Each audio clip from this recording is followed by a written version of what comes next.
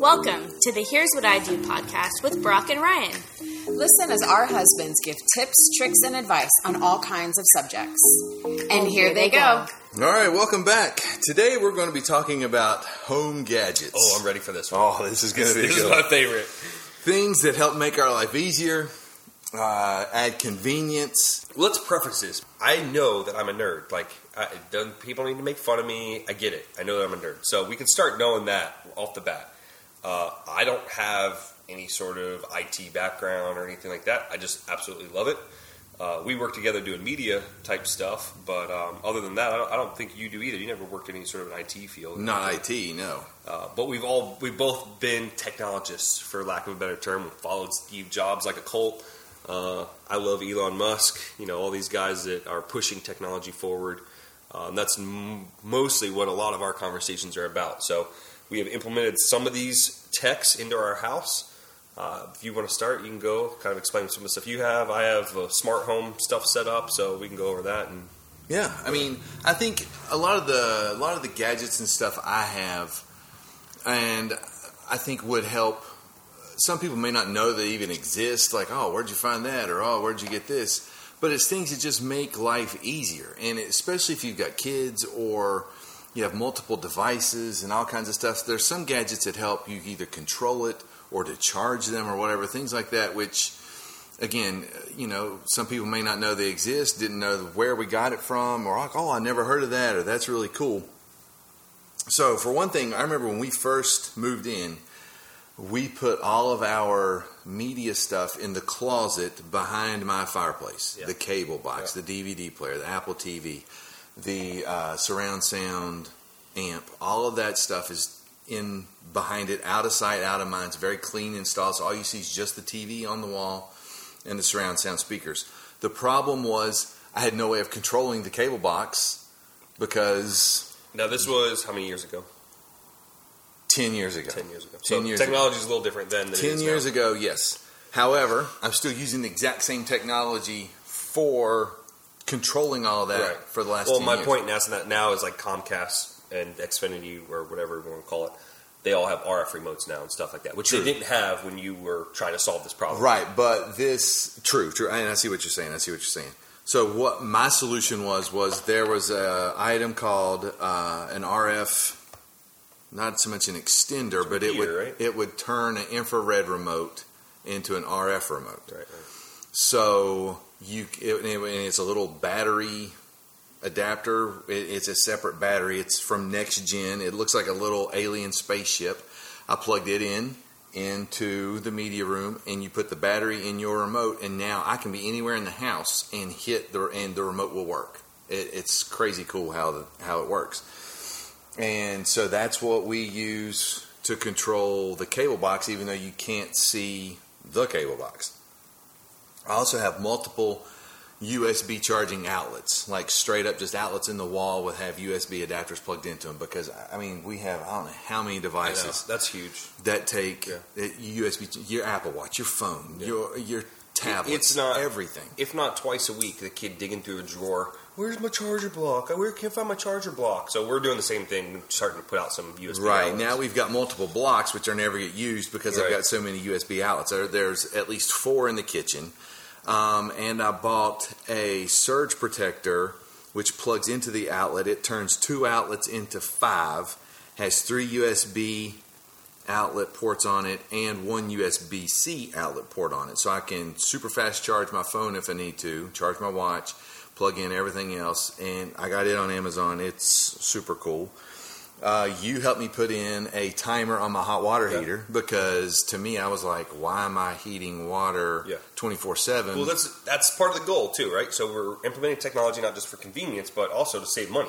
You know, that's the whole point. Yeah, I mean, you could say it for I'm doing it for saving money. Some people are like, oh, I'm doing it to save the environment and use less electricity. Whatever. Fine, whatever works for you. For money for me, but so I would have it cut on at 5 a.m. Yeah. And so the water's hot when you get up. If Stacy takes a shower, boom, she's good. It cuts off at 9 a.m., so it's not on all during the day when nobody's here. It cuts back on at 4 o'clock in the afternoon and stays on till midnight. Yeah, you can't believe how many houses that when I was working for that general contractor we would go into, and that's what they'd be having us do because They don't do that normally for just a builder to have it. It's just an on-off switch. So that's a huge cost-saving mechanism there for people, or if you want to save the planet, whatever. Yeah, it's especially in the life of your water heater. True, yeah.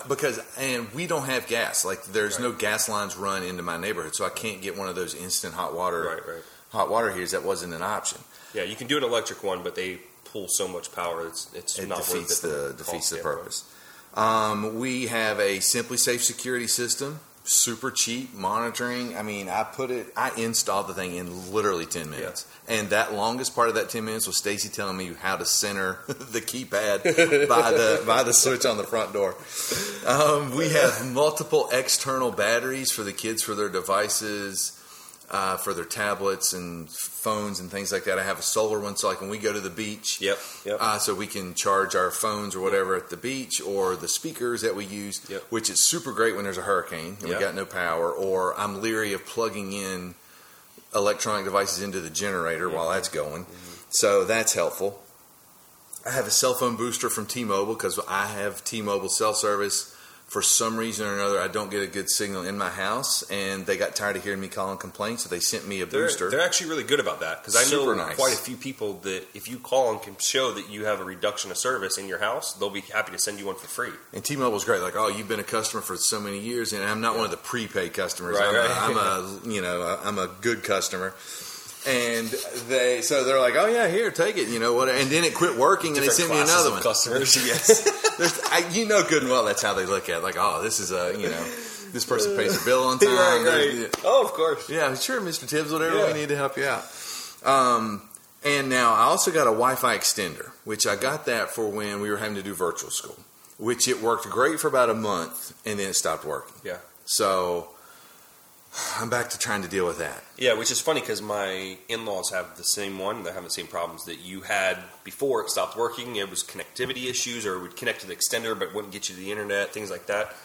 They're having the same problems now, so it seems to be kind of a common thing. For myself, I wanted to go full smart home. I saw that movie in like pre-2000s, the Disney Channel smart home, where the home comes alive and takes over his mom. And I loved all the gadgets that were in that and everything that could do to simplify life and make things easier. For me, my goal was convenience and cost savings, and like monthly electric savings really is what it comes down to. But I know with Jen, it can't be overcomplicated, and especially now with the kids being older, there needs to be also manual interaction with everything that I put in as far as smart home is concerned. So I went a little bit more complicated on the front end. I have a little Mac Mini that runs as a server. It runs a piece of software called Indigo. And I used the Insteon interface. So all my switches are Insteon. I have sensors all around the house that are actually Z-Wave. So I use all that in conjunction with our phones and HomeKit, because it'll actually interface with HomeKit to be able to control different things when we're there, when we're not there. When we leave, all the lights shut off, make sure the TV's turned off because the kids are forever leaving the TV on. And it knows if one phone is there, the other one is not, it doesn't do anything. If both phones leave, then it knows to do things. So it's been cool. There has been cost savings there in the month. I wouldn't say that it's much. I would say the biggest cost savings I got was when I switched everything out to LED. I saw a absolute $20, $25 a month difference when I went from all incandescent to all LED. But I also did that about the same time that I put all this automatic light shutting off thing going on. Jen has actually really fallen in love with it now because it's all run through HomeKit. We have a HomePod, and nighttime say, "Hey Siri, it's the kids' bedtime," and boom, the ACs make it colder. All the lights go dim upstairs. Everything gets situated. The doors lock. Everything's ready, and so things like that she's really started to like. Or like in the morning we do it's time to wake the kids up scene and play some music. Kind of wakes the kids up a little bit more gently. They get up. They know their routine now. They get up. They put their uniforms on. They come downstairs and they immediately ask her for breakfast. So there's some things like that have been convenience things that Jen kind of pushed against at first because she's like, "Oh, it's going to be so complicated. I'm not going to be able to know how to do it. What if it breaks?" And we've had those challenges too. We don't have a security system right now. We don't have a monitored security system. So I do have it set up where if both of our phones aren't there and the sensors note a door opening or motion somewhere or whatever, that it'll alert us with a text message, but it's not being monitored by any outside thing. Right. It's just for me, it's a text message. I pop on, look at the cameras, say, okay, yeah, there's just a leaf blowing or something. Which, side note, to be monitored, at least in Palm Beach County, I have to get a permit every year. It's like a $25 permit with the sheriff's office. Yeah, which is funny because now that with the E911 and all that stuff, you can actually text 911. So my question to them, and nobody's been able to answer it, is why can't my home, instead of texting me, just text 911 and say, hey, I think someone's breaking into my house. And they'll send a cop out to do a wellness check. Right. You get 2 false alarms, which the only issue I've had with Simply Safe was one time the adhesive for one of the sensors, the battery died. Okay. So when the battery died, it alerted the hub that the sensor was disengaged, thus thinking that somebody was breaking in. I get a call while I'm at school. Hey, there's been you have an alarm going off at your house that says it's an entry sensor. I think somebody's breaking in. I come to the house to my neighbor who's pulled up in the yard. You've never had a false alarm. Never had a false alarm. Yeah. I pull up, the cop's in the yard, my neighbor's in the yard with a gun. I'm thinking, dear God, somebody what's going on?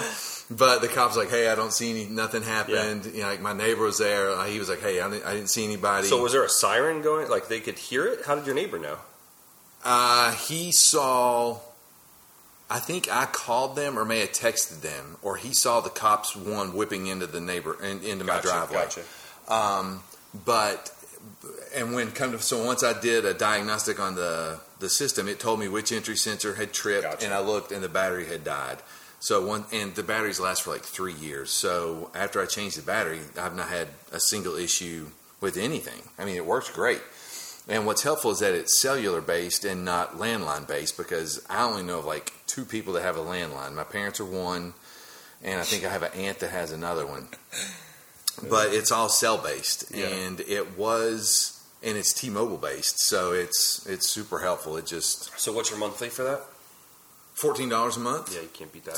For monitor So one service? of the things that I love about the way that I set up my server with Indigo is there's a huge community around the Indigo software. So somebody actually built a plugin for Simply Safe, and so this is what I was looking at. So I can have the same hub, and because you have a web interface and there's an API there, somebody built a thing to interact with that. So the same door sensors, all that sort of stuff, it can actually monitor all that stuff as well for smart home things and trigger different scenes and do stuff like that. And that's one of the reasons I went that route. I didn't know if I wanted to go Siri, Google, Alexa. We have the Ecobee thermostats. We have upstairs, downstairs AC.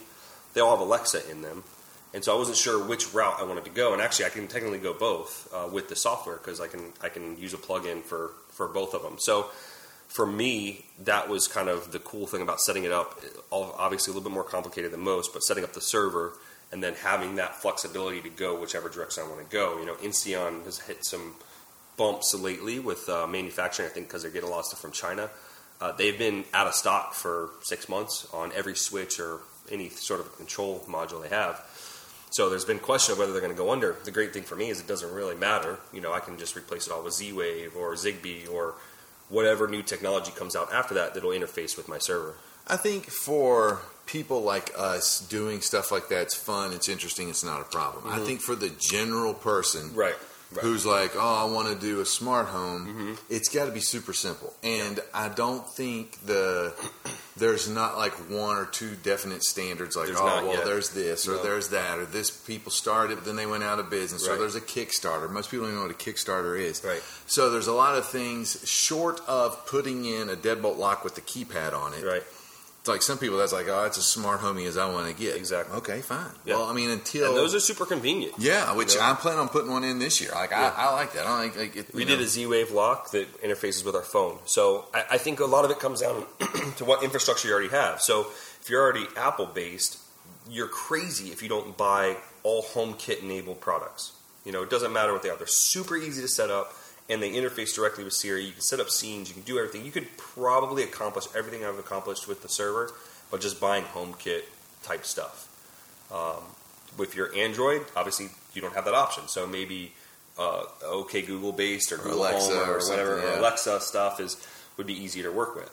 I think it all you have to look at what you have. For me, I didn't want to go out and buy a whole new infrastructure. Everything we have is Apple. We use Apple TV. We all have Apple laptops, iPads, phones. It was just easier to do that. And one of the stupidest things that I have in there that is so easy that I absolutely love is when I sit on my couch and I look at my TV, right behind me is my foyer light. And it always puts a glare on the TV. And to be able to take my watch and just say, turn off the foyer light, and that thing shuts off. I don't have to actually get up. I absolutely love it. It's simple. It's dumb. It's absolutely lazy. I admit it 100%. But I love it. That was the first switch I put in because that light bugs the snot out of me. And we have one light in our house that is not controlled by Siri, and that is a light that Jen is forever turning on. Every day. Wakes up first thing in the morning, turns it on. Right outside the bathroom, the half bath downstairs. That light, I don't have a smart switch on. She is always turning it on. Doesn't matter what it is. First thing she did this morning, she wakes up, it's bright as can be outside. Every window in the house turns that light on. Like, are you doing this just to bug me? Like, what? It's the one light I can't control. She knows that. She does. She knows. It's intentional. So I want to put in a smart lock. Yeah. And I want to switch to either a Nest or an Ecobee thermostat. Yeah. But where my thermostat is, it's on that side hallway, so it doesn't see a whole lot of traffic. So I'm going to have to put sensors. Yeah. Which Nest now does the sensors. So one of the reasons I went with Ecobee was because they're the first ones that have the remote sensors. Because I was the same way. I didn't want, especially upstairs, my hallway thermostat is higher than the kid's head. So they'd be up there playing, and it thinks it's away. So I could take sensors, put them in each 3 rooms, and then as they're playing everything, it knows exactly where there's activity and where there's not. Yeah, I would like to do that. But Nest does that too now. Because I have like a program in my current thermostat, like at this time, go to this temperature or whatever. Well, it's forever flashing override because somebody in the house, some unnamed person keeps changing the temperature. So it's constantly overriding the program, which defeats the purpose. Right. And the cool thing about Nest, again, I don't have a Nest, but from what people that have it say, is it learns. So if you do constant overrides, and it goes, wait a minute, well, why am I trying to put you in a way if you're constantly telling me that you're home and you want it colder? And it'll start to adjust your schedule. And Ecobee does a similar thing. It'll start recommending schedules and do stuff like that, which is pretty neat, to be able to do that. Now, with my schedule, with the 1 on, 2 off at the fire department, it makes it really challenging because the thing can't figure out, wait a minute, this is a weekday, but you're home, what's happening? So it doesn't quite pick up on everything, but... for the most part, I think they're getting there, and I don't know. And I know for us with FP&L, which we both have FP&L, and I don't know if you subscribe to this or not. Like I have the on-call service with FP&L, and I have it set to the max with my air conditioning unit. Okay, like you could do AC or hot water heater. Okay. So I chose AC, and so between you get a discount, right? You do from May to October. I think it's $11 every month they take off of your power bill. Even if they're not even using it. Okay. But I'm giving them the option to, if the grid is overloaded or whatever, I'm one of the first ones they're going to shut off if they have to. And they'll shut just that appliance off. Just the AC. Now, in the 10 years I've had it, it's not once been used. Right. But I get that That's credit what most people say. Every month. Yeah.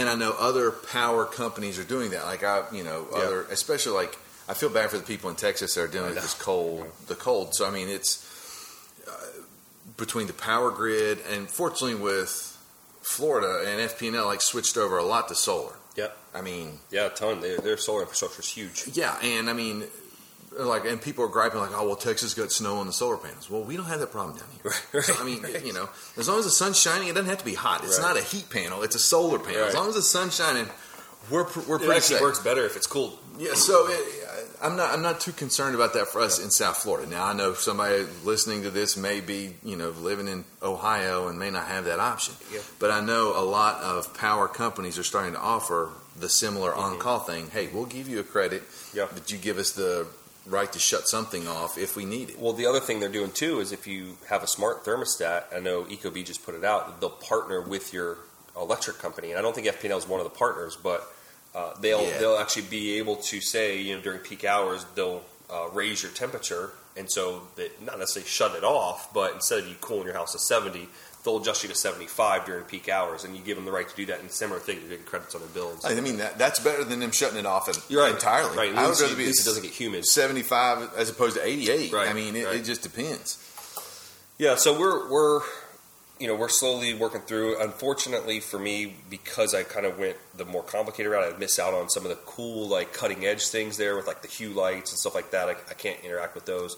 I did put Hue strips under my kitchen cabinets, but I kind of hacked them, and I took the Hue controller out of the mix, and I used just the strips, and then bought a Z-Wave controller that I tied those into so they could tie into my server. But then I get the same quality of LED light that Hue produces, which is actually a really good strip. That's cool.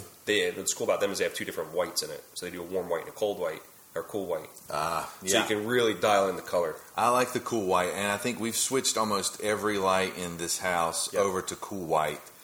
There's a few that are still soft white, or that yellowish light. We're at like the 3200, I think, or 33,000K. I think all of mine are 5. All of mine, cool. we went straight almost to a bluish, almost too much, but it's like a daylight. Yeah. Like, I think the colors look better. It's a little bright in the evenings. Like, you're like, oh man, it's so bright. But it's like we get dimmers on the lights, so it's not too bad. Anything else you got before we wrap this thing up? No, we don't, for hurricanes and stuff like that, we are in Florida. I am a firefighter, so last hurricane I was gone for 5 days straight, so it makes it a little bit more challenging with the family. So we have a whole house generator. That's one thing that we do. There's some tech associated there with monitoring that. It self-starts every week, make sure it runs good. Some things like that we put in. We just did our camera install, so that's been a long time coming. That was fun running Cat 5, or actually Cat 6 all through the house. And I just finished my equipment rack. So I converted over to all Ubiquiti products. I'm using the Ubiquiti Wi-Fi, which is phenomenal. No range extender needed. The range on these things are amazing. And I was able to put it dead center in my house on the second floor that just kind of broadcasts everywhere. You can get all the way to the front road, all the way to the lake in the back, and it's awesome. That's cool. Yeah, it's great. So I'm very happy with their products. If you're going to do anything, I would recommend Ubiquiti products. They're actually really cost effective. We just put in their hardware firewall and are setting up some content filters for the kids and things like that to make sure that everyone's safe online and able to enjoy it. Nice. Yeah, I know. Like, we don't have a whole house generator. We just have a generator, which you can run. Backfeed? No, you don't. No. Like, I'll just fire it up in the backyard and run extension cords running everywhere. And cycle, because I have 2 refrigerators and a deep freezer. So we'll plug one fridge in for a while, then plug the other one in, then plug the freezer. Cycle around on that. Or just come hang out with us. Yeah, or I'm coming to your house. But like we have solar radio, solar chargers, things like that to keep creature comforts. Or have a portable AC unit. The thing we've seen too, and I think short of us having a major hurricane, another Hurricane Andrew coming through, or what was it, Michael that hit the Panhandle. The cell infrastructure now is so robust. They put in redundant systems. They have generators at every tower, and they're able to keep that up and running all through storm. I think the last few storms that we've had, I don't think I've lost anything from my cell phone. I've watched the news. I can browse the internet. Yeah, my cell phone signal's do. Not gone down. So it's pretty amazing that they're able to keep that up and running. And I didn't realize it until we got a generator, but really cable doesn't go out either.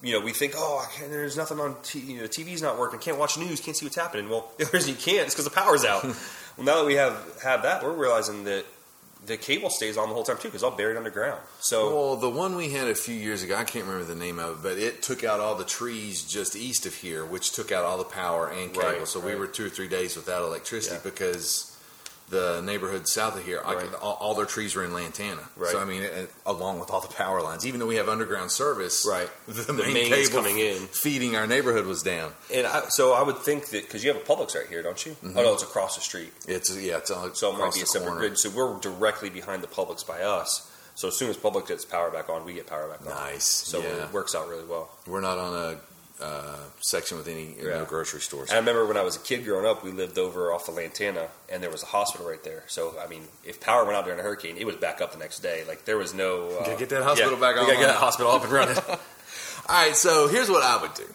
I would forget the Wi-Fi extender. It's a piece of junk. Yeah, buy a good Wi-Fi. A Nighthawk is a great Buy a good Wi-Fi router. Forget the extender. And if you haven't already... swap out some of the outlets in your houses with USB outlets. Mm-hmm. You don't have to lose the 3-prong plugs, but they also make them which have 2 and 3 USB outlet ports on them. It saves you a ton of hassle because you can always find the charging cable. Yeah, lots of times, and the outlets will charge it way faster than using that little 5-watt block that came with your phone. Yep. So that's my suggestion.